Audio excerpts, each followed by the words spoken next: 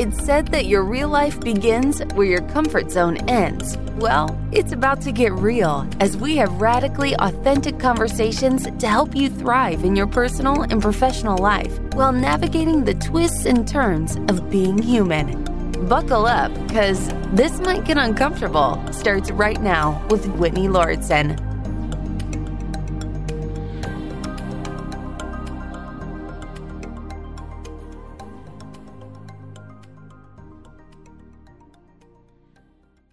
I had mentioned in some recent episodes that I was getting a sleep study done finally to try to get to the bottom of my sleep disorder. And I'm going to tell the story of the sleep disorder, talk about my experience at the sleep clinic and the results. And this may lead into some other things as well. I've talked about my sleep disorder off and on, but I don't think I've ever gone super into depth about it.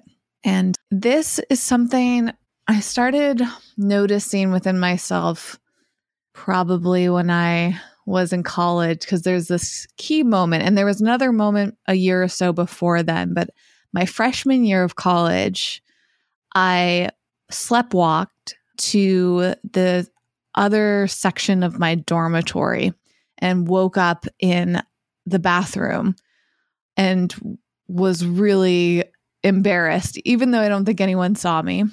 I don't know if I had ever really talked to anyone about that, but I just remember that feeling of waking up in the bathroom.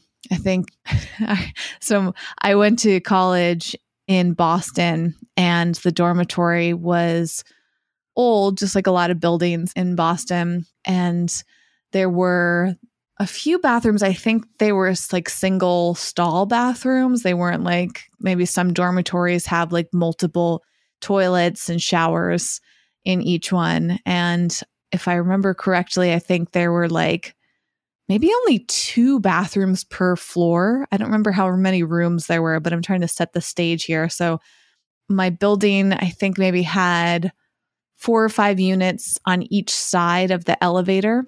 And there were 10 floors. So I'm guessing maybe there were 20 bathrooms or so in the whole building, and you shared them. So, you had to take turns. And that's all I really remember about that. But I typically would use the bathroom on my side of the elevator. And it was kind of just known that the people that lived on that side would use one bathroom and the people that lived on the other side of the elevator would use the other. And I woke up in the other side's bathroom. And I remember that I was sitting on the toilet, with the lid down and just coming to there, becoming conscious of it and having that moment of, oh my gosh, what did I do? That's all I remember from that experience. The other moment before that was one time I was at my cousins in Ohio visiting them, and I woke up in the middle of the night screaming. And my aunt and uncle got mad. They thought like I did it on purpose, but I was sleep screaming. Is that a term?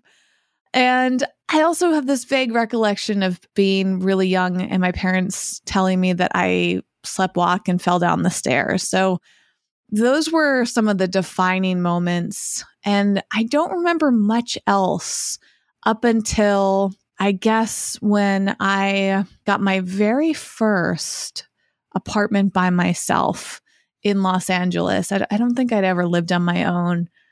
And at that place, I started sleepwalking. And I'm sure I had done it in between, but maybe it was like I wasn't as aware of it, or maybe it wasn't as big of a deal. I don't know if it got worse over time, or maybe my awareness just got more intense. But I sleptwalked down the stairs of my building. And for context there, I think it was a 3-story building, and I left my apartment and walked down like these regular flights of stairs, nothing super steep.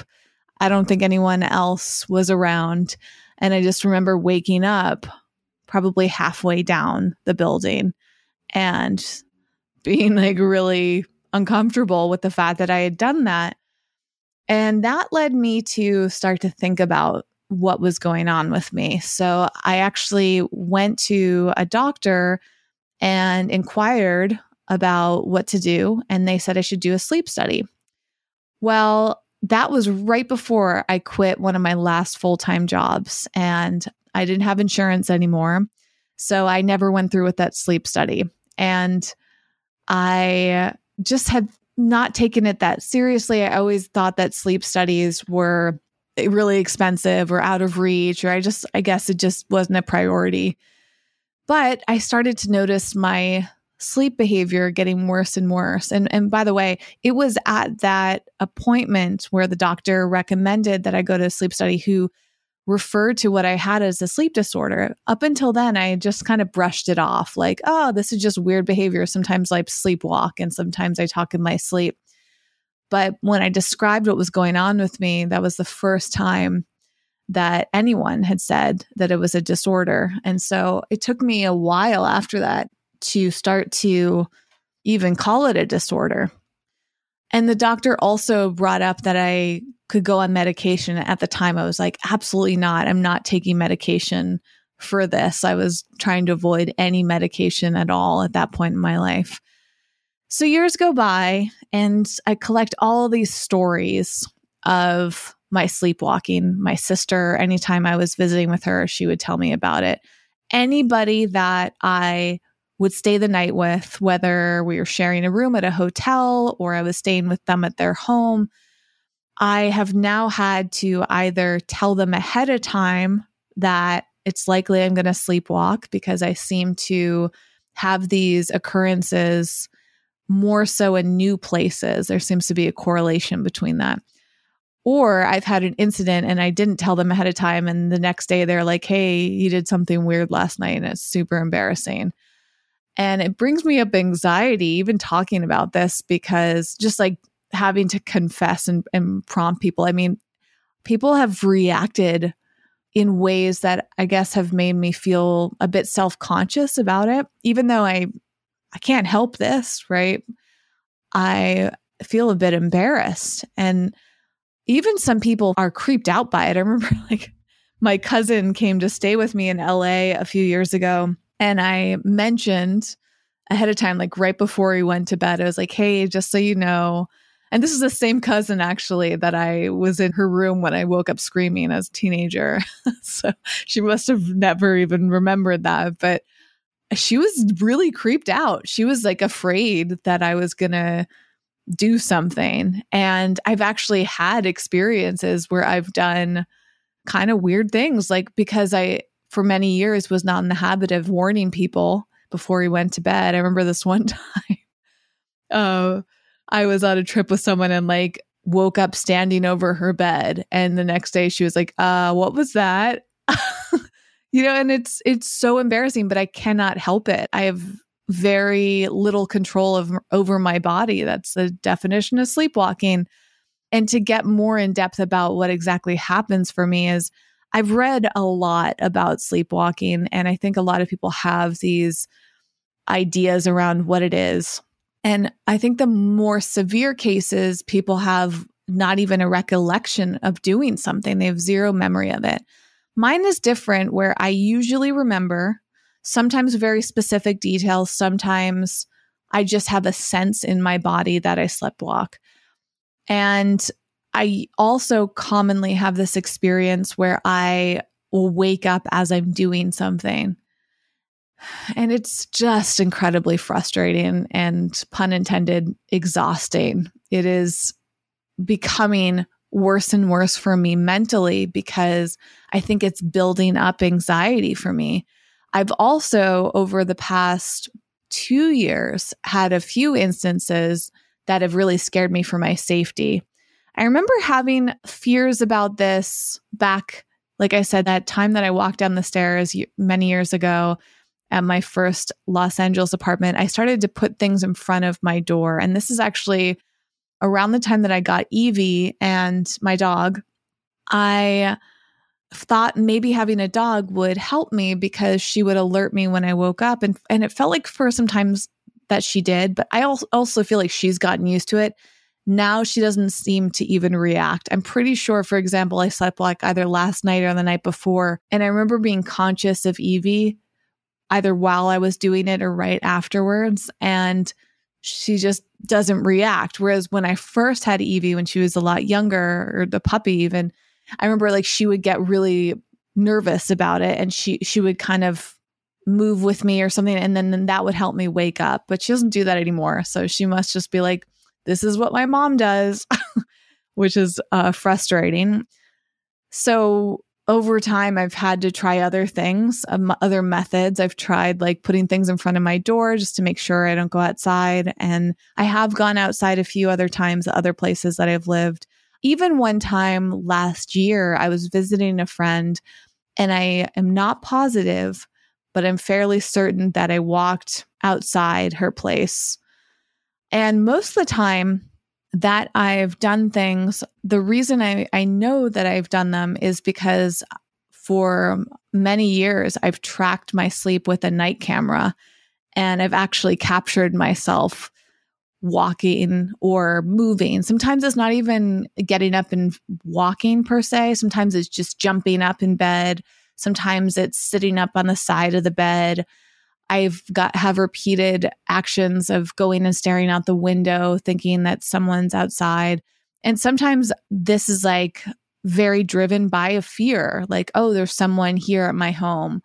Or sometimes it's part of my dream. In fact, the time I hurt myself the worst was about 2 years ago.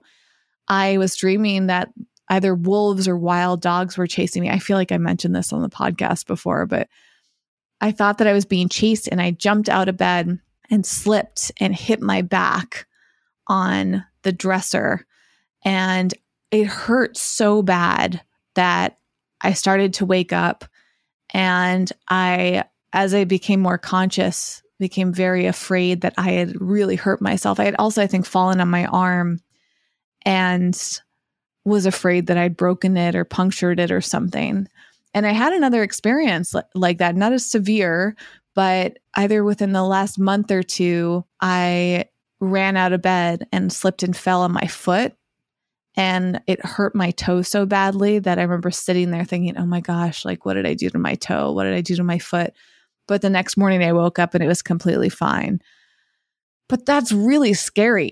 It's scary to walk out of my home. Fortunately, I've never done anything extreme like driving in a car or walking down the street, but it's also possible that I could.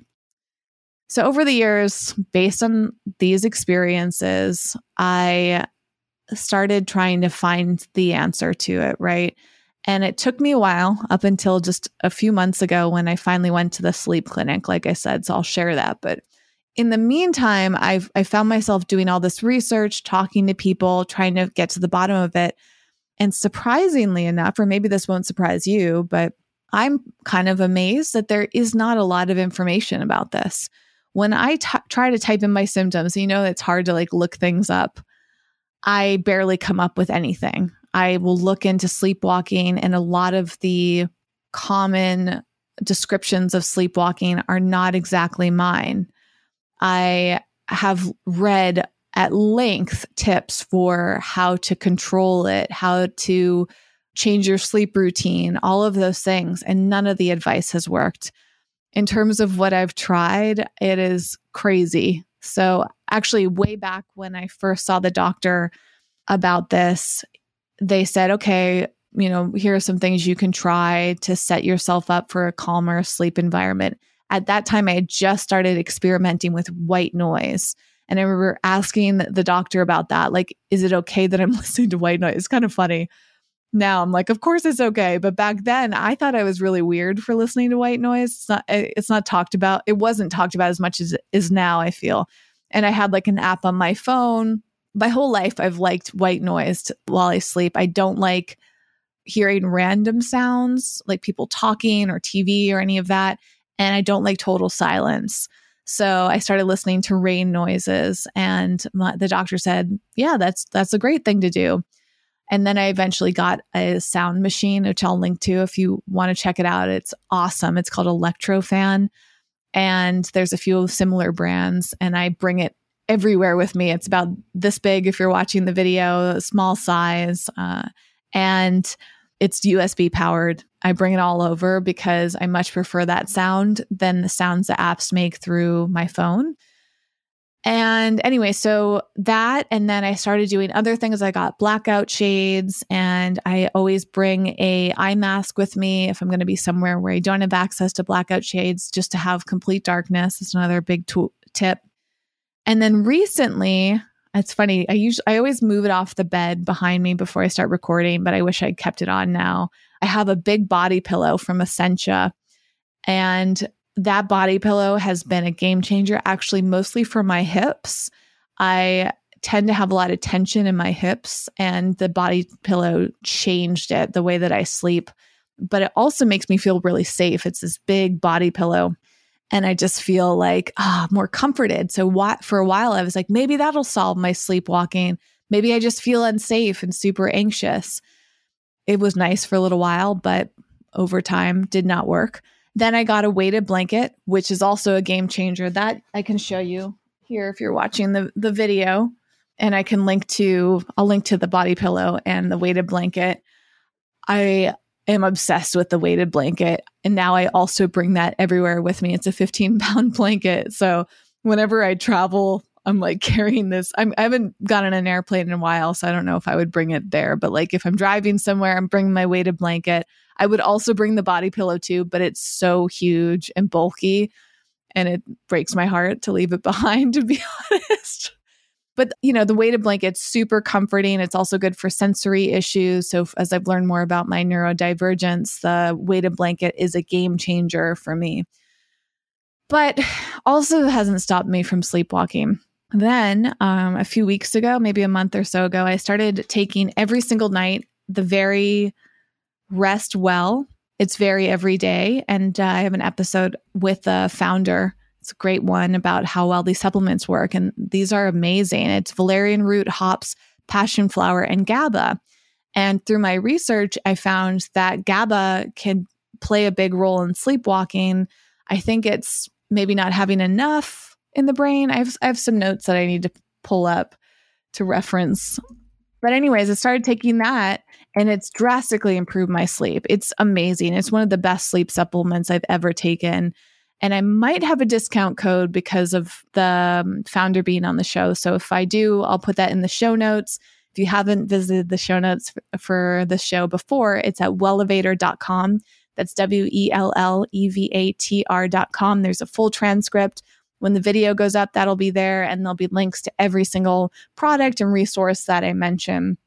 So, that's been great, but I've still continued to sleepwalk, and it's incredibly frustrating. I also did a ton of research, and a couple things to bring up before I get into the sleep study experience is the name for sleepwalking. I think the clinical or scientific name is somnambulism. And people feel that it begins with an abrupt onset of motor activity arising from slow wave sleep. And it might be attributed to the deregulation between slow wave sleep and arousal. There's also something called REM, sleep behavior disorder, RBD, which can be confused with sleepwalking and sleep terrors. And these other disorders, you are usually confused upon waking, and there is no dream reenactment. You do not become rapidly alert. In contrast, it is normally easy to wake a person with RBD who is acting out a dream. Once awake, you're also able to recall clear details of the vivid dream. So when I heard about that, I thought, well, maybe I have RBD and maybe it's not technically sleepwalking. And I wouldn't really call it sleep terrors, although there are times like when I wake up screaming or when I'm really terrified of a dream, those have definitely woken me up. And I think many people experience that. It's a little bit more common. By the way, sleepwalking, especially the case that I have, is extremely rare, apparently. And that's why it's been so hard for me to get to the bottom of it. It's fascinating. Like, how did I end up with something so rare? And then I think it's RBD. This is part of the same notes. So having a person in the room or a partner who expresses concerns about unusual behavior, every single guy that I've dated has noticed this stuff about me. It's made them nervous. Some of them have been really supportive about it. Others have been very frustrated about it. That's been tough in relationships. And then again, my notes are a little all over the place, but I had a note about performing actions that match vivid dreams that they can clearly recall. So again, being different from sleepwalking, as I mentioned, I think either classical sleepwalking or extreme sleepwalking, people will not actually remember anything and they're confused. Whereas for me, I can remember a good amount generally, but I also become very confused. So another thing about my disorder is that I'm disoriented. And this is, I've noticed actually in the past week in my experiences, I will sit there and I do not know if my dream was real or not. And I will find myself awake, but in this hazy state of not knowing what's real or in my head. And that is really tough. In fact, I just recalled what my latest sleepwalking episode was about. I think it was last night. This is nuts. Like my dreams often make very little sense. But I have a reoccurring dream like this one. Last night, I'm fairly certain it was last night. This is where the fuzziness comes in. Whenever this was, last night or the night before, I jumped out of bed and thought that there was a cat or kitten in my bedside table that I forgot to take care of. This is a reoccurring dream of mine. And for any of you who are into dream meanings, I would love to know what you could find on this. If you want to help me and look it up. I don't care that much to look it up, but in this moment, I feel very curious because I've had these reoccurring dreams of not taking care of animals and sometimes them passing away as a result or their lives being at danger. And last night I jumped out of bed thinking, oh my gosh, I forgot about this kitten. It's been in this drawer. I don't know why it was in the drawer this whole time. I got to go save it. So I actually got out of bed and opened up the bedside table and tried to save this kitten. And I remember when I didn't find a cat in the drawer, I stood there and I was like, I have a cat. Where is it? And I was fully convinced for probably 30 seconds that I had a cat and I didn't know where it was. But I do not have a cat and I haven't had a cat for a very long time. But my brain in that moment was so deeply convinced. And that to me is really scary and extremely frustrating. That's also been occurring more. And one thing that deeply concerns me about this is that there are some correlations between sleepwalking and conditions like Parkinson's disease, which I don't know if I can say it runs in my family, but my grandmother on my mom's side had it and my brother on my mom's side currently has it. So I've done a ton of research on Parkinson's. And some people say it's genetic, some don't, but sleepwalking can often be something that people with Parkinson's experience. So I have this fear, like what if my sleep disorder is just part of something that's going to be more debilitating? So it's terrifying.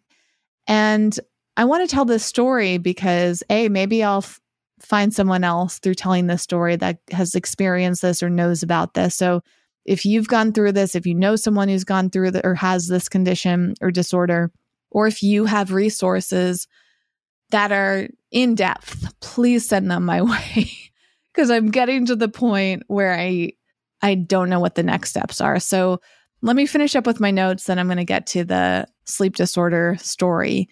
And interestingly enough, adolescents with sleep terrors and sleepwalking were found to have an increased prevalence of other sleep disorders, neurotic traits, and psychiatric disorders and problems. And I wrote that note down because given my recent reflections on being neurodivergent, I wonder if there's a correlation there. So I've also looked up, is there a connection with autism, ADHD, other elements of the spectrum? And it seems like there are in some cases, but I haven't found anything super conclusive. Some researchers believe that those who experience sleepwalking or night terrors may have difficulty in maintaining slow wave sleep, which makes them susceptible to quick arousals and increases the chance of parasomnias. And then there's also some research about hypothalamic pituitary adrenal axis, which is the adrenal glands that release cortisol and adrenaline. So for me, the stress, the cortisol certainly seems to be playing a role. And also the adrenaline, like my heart will be pounding. I'll be really scared. There's like this deep stress, fearful reaction that happens for me here. So I wonder how much that's impacting my waking hours too. Before I started recording today, I have experienced like hours of exhaustion, despite the fact that I thought I slept well last night. And I had caffeine in a few different forms today. I went for a walk and got some sunshine. Like I felt like I took such good care of myself. I haven't had a super jam-packed day. And there'll be these days where I'm just exhausted and I can't figure out why. So that led me to the sleep clinic. I finally decided to move forward with it. I asked my new general practitioner about it a few months ago, and they referred me to a sleep clinic that's part of my insurance network. So I made an appointment, and leading up to it, I didn't feel like this sleep clinic was that good.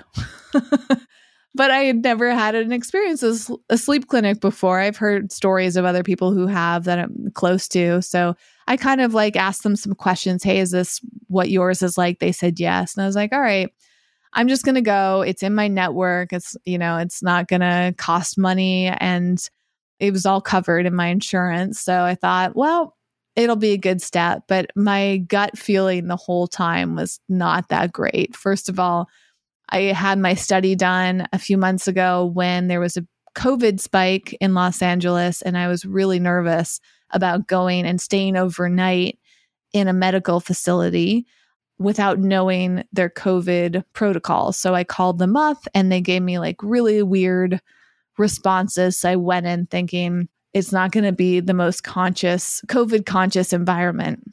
And I got there and I was right. Like they said that they were going to check my temperature and check, for either my vaccination status or do a COVID test or something. They didn't do any of that. I literally had an appointment that started at 10:30 p.m. I got there and knocked on the door. This girl came and just like let me in. There was no receptionist. She was just like the person that worked there and led me into a room. She was wearing her mask very loosely. So I went in there with 3 masks on because I was like not going to take any risks. This is right before the holidays. I did not want to get sick. And I just had this hunch that it was going to feel a little out of my comfort zone health-wise.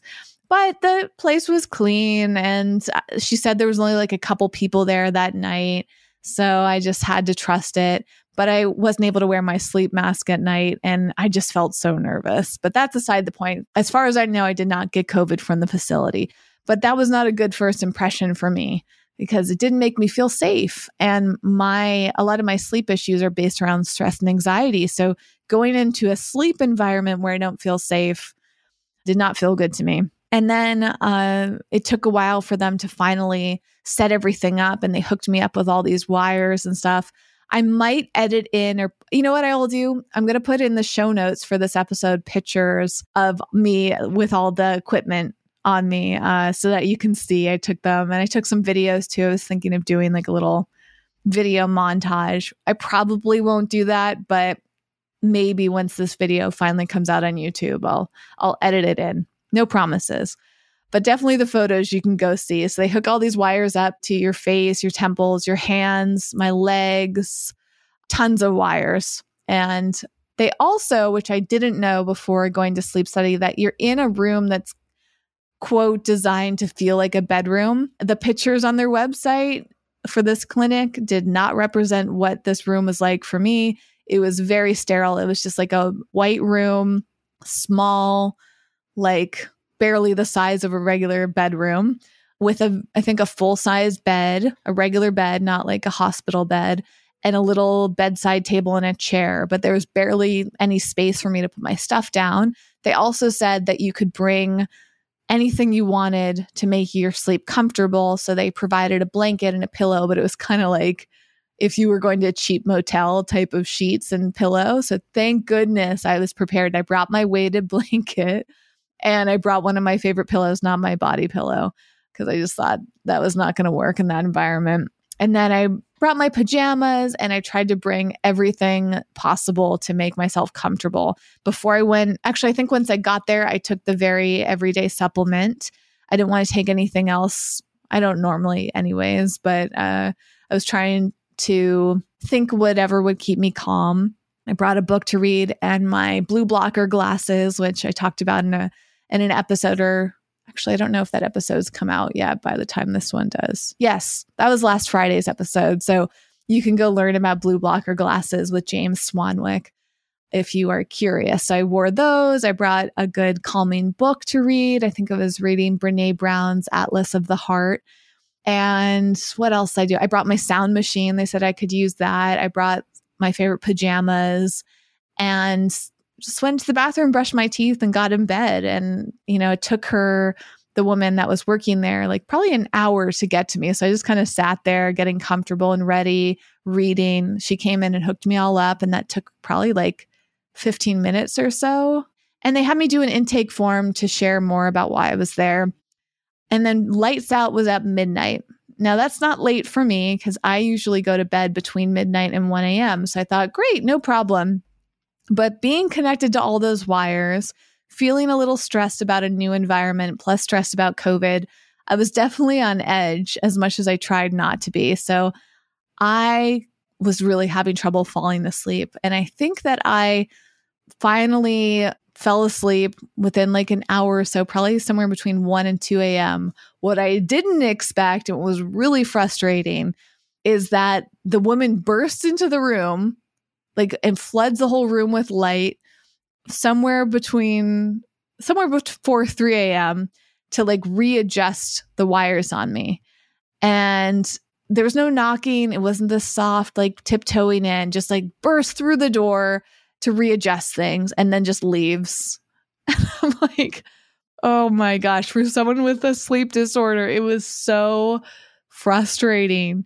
And then she did it again. She did that at least 3 times. So I think the whole night I was on edge about the next time she was going to come in the room. So I remember I didn't really start to fall asleep until 3 or 3:30. She also told me that she was going to come wake me up and be done with the study before 6 a.m. And I was like, are you kidding me? How am I supposed to get any quality sleep for you to be able to help observe me and figure out what's going on with me if I can barely sleep for 6 hours? But I'm trying to trust the system. And apparently that's how a lot of these sleep clinics work. I think they bring another wave of people in around 7 or 8 a.m. so people can do day studies or whatever. So I was like, hey, if you can wake me up the latest possible, that would be great. And she's like, sure thing. And then she burst in the room before 6 a.m. It was 5:55. And I remember just feeling so groggy and sick. I never get up I shouldn't say never. It's very rare for me to get up before 6 a.m. And I just felt awful. And she's flips on the lights and it's bright fluorescent lights in there. And she's taking all the stuff off me. Also, which was weird, I did not expect, is in order to get the wires stuck to your head properly, she had this weird thick goo, almost glue, silicone-y substance all over my head. And so my head is just matted in this goo. And I was like, great. So I left and I remember just feeling violated is a strong word, but I remember feeling like there wasn't a lot of care. I just had this hunch that I was not going to get solid results from that because I probably slept a total of 3 hours or so. But I was hoping that some sleepwalking or something close, the sleep talking, something in my brain would at least turn on to indicate, to give them something to go off of. But I was fairly certain I didn't sleepwalk or sleep talk at all because I just wasn't in that deep sleep that I would normally be in. And for me, and I think this is very common for sleepwalking in general, and this is what I was able to narrow down through 2 different methods, which over the years, I've used the night vision camera, which is the best option for me because I can actually see myself moving and, there's a time code on the camera. It's great. I can link to the camera if you're curious. Very affordable camera that's great for all sorts of things, not documenting your sleep typically. People use it for security or watching their pets, but it ended up being great for me for the sleepwalking. The other way I found out when I sleepwalk and sleep talk is by using a sleep talking app. I've had that for like 10 years. So I'll link to it. I don't know if it's still a good app and I don't remember what it's called. So check the show notes if you're curious, again, at wellevatr.com. And I'll share with you, that's how I got to the bottom of my timing. So for me, I generally sleepwalk and sleep talk about 90 minutes after falling asleep, sometimes 2 hours, sometimes 1 hour. So it's anywhere between a 1 hour and 2 hours after falling asleep, averaging around 90 minutes. And that's typically when your brain goes into REM sleep. So a lot of people end up exhibiting this behavior around the same time. So I was hoping if I could fall asleep for at least 3 hours that they'd be able to track something. But I found out a few days ago the results of my sleep study. And unfortunately, it was almost exactly what I thought. The only thing that I was unsure about was whether or not it will turn out that I have sleep apnea. And sleep apnea, for those that don't know, is incredibly common.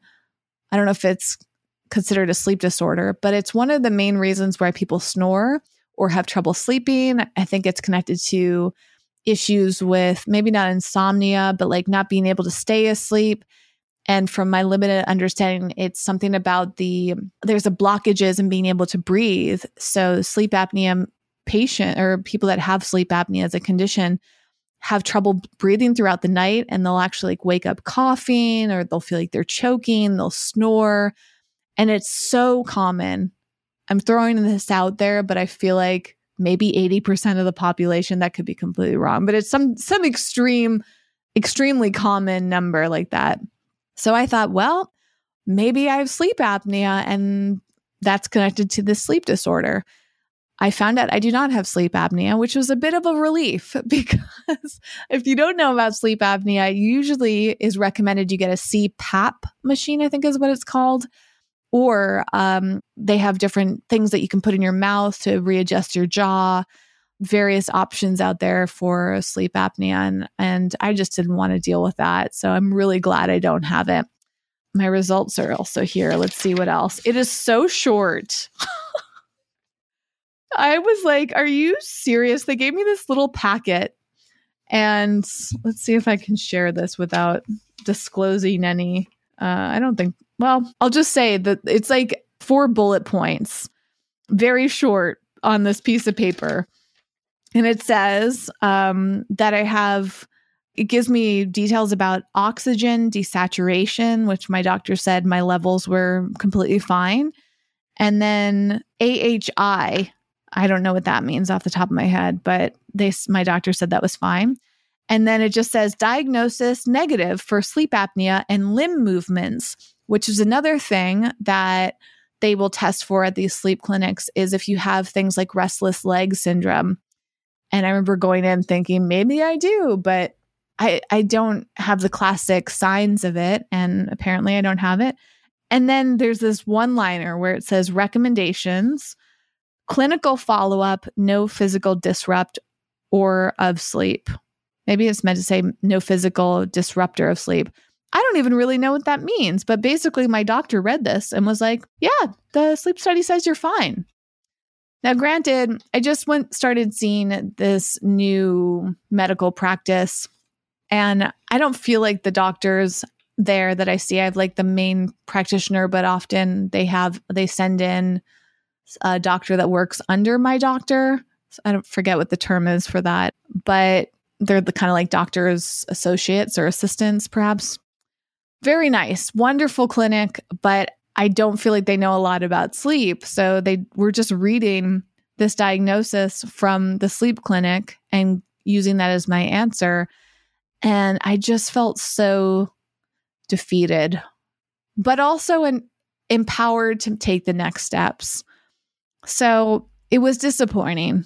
I also just had a hunch based on my experience at the sleep clinic that this is what was going to happen. I just didn't think that they were going to be able to get to the root of anything. The also frustrating thing about this was that they have like this little section on the cover of this little packet that they gave me. And it says, the patient complains of waking to urinate, nightmares, and breathing problems at night. I'm like, I don't know where they got this from. Like, what does that even mean? So I think maybe when I did my intake form at the clinic, I checked off that sometimes I wake up to urinate, but that wasn't the main reason I went in there. And I think I probably checked off a box about nightmares and maybe even breathing problems.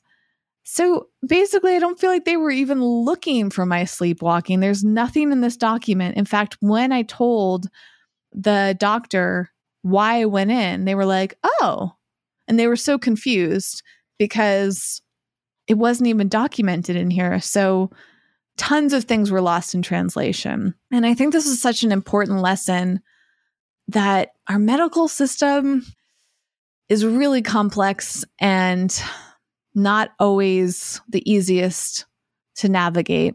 Based on the struggles I've had to find answers to this online, which of course you got to take online research for medical issues with a grain of salt. But in all of these years of struggling with this, trying to figure it out, bringing up to doctors, talking about it to other people, I've literally never came across somebody who's like, oh, here's the direction you should go in. My doctor basically at the end of this appointment, looking over my sleep study results, was like, I don't know what to tell you. Honestly, if I had not pressed further, they would have just ended it there.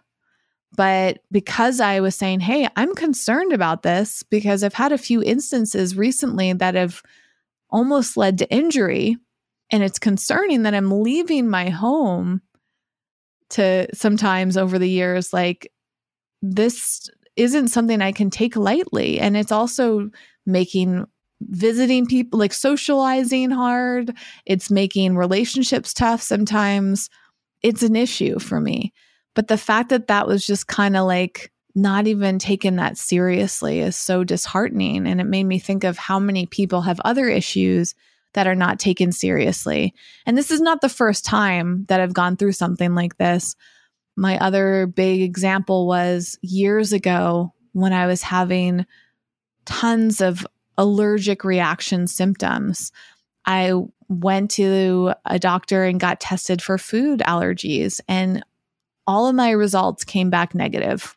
So they were like, sorry, you're not allergic to food. It must be something else. Just take this medication for like, what's the term? Pollen or whatever. Like, it must be something in your environment, you know? And for years, like 10 plus years, I think, I was talking to doctors, trying different medications, and just feeling left in the dark about what was going on for me. And I was having all these crazy symptoms of inflammation in my body and sneezing. It was so bad. Like every other day, I was having these crazy, like cold or flu-like symptoms. And I always would just brush it off like, oh, I have allergies. That's what all the doctors said to me. And it wasn't until I started experimenting with changing my diet that I realized on my own that it was food related. When I eliminated things like gluten, soy, corn, and almonds, which are my top 4 food sensitivities, when I took those out of my diet, my body drastically changed. I think every single one of those symptoms went away. So I was left to my own research and experimenting to get to the root of it. And I'm not angry or resentful at the medical system. I just kind of accept it. Like, okay, that's the way it is. But it is sad and frustrating. And I feel like my issues are relatively not that bad. You know, I'm sure there are people that go through even worse things that either they can't get an answer to or are so expensive to diagnose. And it's just a bit sad. But I don't also feel sad. I feel sad when I talk about it like this, but I don't feel sad going through my day. I feel determined to figure this out. And I wanted to share this story just in case, like I said, you or someone you know are going through this. Maybe we can figure this out together. Or maybe you have another path I can look down in terms of a resource. Now, I'm not at a point where I want to spend a lot of money on this. I will spend some money as needed to figure it out. I just want to spend my money wisely, if it's not going to be something covered by insurance. The only positive, how do I say this? The only road that my doctor pointed me towards was talking to my psychiatrist, who is a wonderful person. I have my next psychiatry appointment next week, and I'm going to talk to her and let her know what's going on, because I did find a medication that I could try. And let's see, is it this one? I think it's trazodone. Let me pull this up. I do have a note here about trazodone being, oh yeah, it is a medication. Trazodone, Trazodone.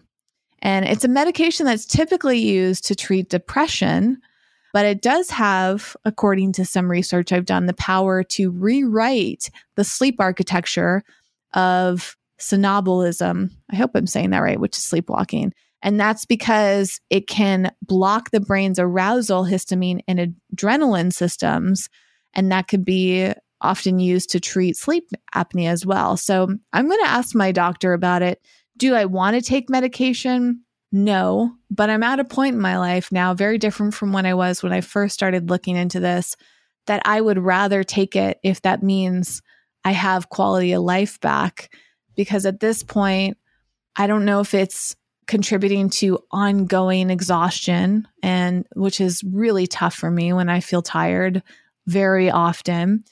And also just all these really challenging and embarrassing sleep experiences, which may not sound that big a deal, but I think that they are a bigger deal than I've even acknowledged. Even sharing them here on this episode, I think, wow, this sucks that I have to go through this. Like, I have to carry the weight of this fear of embarrassing myself or hurting myself. And I mean, for my own safety, I feel like it might be worth looking into this. Plus, if it helps with other elements of my life and my mood challenges and emotional balances, this is the whole reason I have a psychiatrist in the first place. Maybe it kind of takes care of two things at once. We'll see. But I definitely need to look into it more. I'm not concluding anything. So we'll see. I've also read some promising things about hypnotherapy and biofeedback, CBT, and also, is it TMS? Yeah, TMS is something my friend who works as a therapist recommended. But that, I believe, is not covered by my insurance. So I might have to go down the route of switching insurances to have things covered. And this is what I mean. It just feels like a lot. So I will keep you posted. I'll call this part 1, or maybe I'll just do a follow-up in another episode. I also may seek out some sleep specialists on this show, because maybe I can help get to the bottom of it publicly and bring on someone else who's an expert who could share some information with you too. So I'd love to hear from you. I want to know, have you gone through any of this? Do you know anyone who chronically sleep talks or sleepwalks or struggled with something similar? Maybe the REM, sleep behavior disorder, also known as RBD. Is any of this familiar? Anything you want to comment, I would love, love, love to hear from you. And if you have any resources that you found helpful, and what would be helpful to me if you want to share any of that is something more advanced, not just like a web link, but maybe some more details, because I have so much research that I've done, but I often get stuck because it feels overwhelming to me. So if you want to offer up things, the more details you can share with me, the better, like specific doctors or cost averages, if you want to tell me if you know specifics on that stuff, just so I can, work it into my plan and figure out my insurance situation or budget for it. I always like to plan things out in advance so I can account for whatever else is going on in my life. And that would be awesome. And then if you're comfortable with me sharing whatever you share with me, I can share it with other people on the show or other people that reach out to me. So also please let me know in this case, but any case, are you comfortable with me sharing what you share with me, or do you want me to keep it private? I always want to respect your privacy. So it's important to be upfront about that. I will link to everything I've mentioned today, as usual, in the show notes, which is at wellevatr.com. That's WELLEVATR.com. And I really appreciate you listening and at least just hearing my story. Maybe you're just curious. A lot of people are fascinated by it. So I thought, what the heck? I'll do an episode. If you have follow-up questions, I will happily answer those as well, either privately or in another episode. So if you're curious about more, I'm an open book about this because I want to get to the root of it. I'm trying to think if there's anything else I left out. Not that I can think of. I think I've at least given you the main details, which is that I do some weird things in my sleep that I can't control, can't predict, haven't found a way to regulate. And I've tried, a few other things just to share. I've tried experimenting with no caffeine, no alcohol. That is actually talked about in my episode with James Swanwick. If you haven't listened to that yet, he really inspired me to be very, very mindful about alcohol. And I have tried all sorts of sleep routines, from meditations to baths before bed and getting off my phone and, all of these little tweaks. And I'm sure that I could try more of them and be more consistent with them. I think that therapy to me feels the most promising.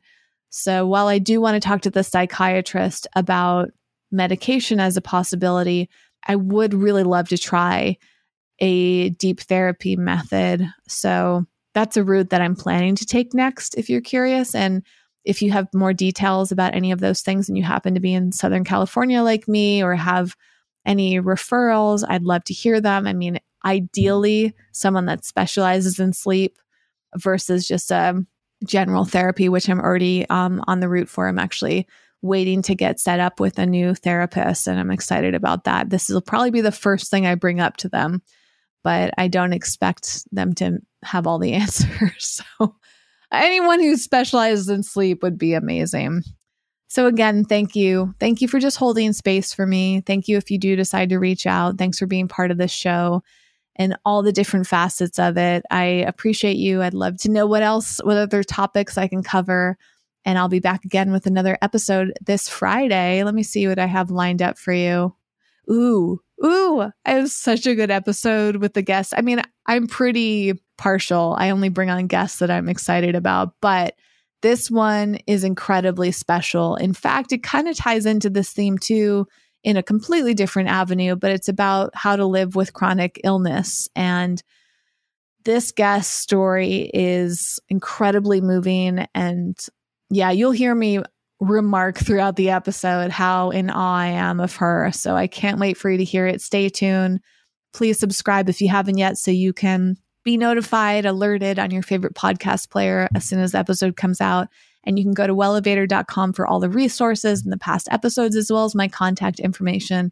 That's WELLEVATR.com. And I'll see you on Friday. Bye for now.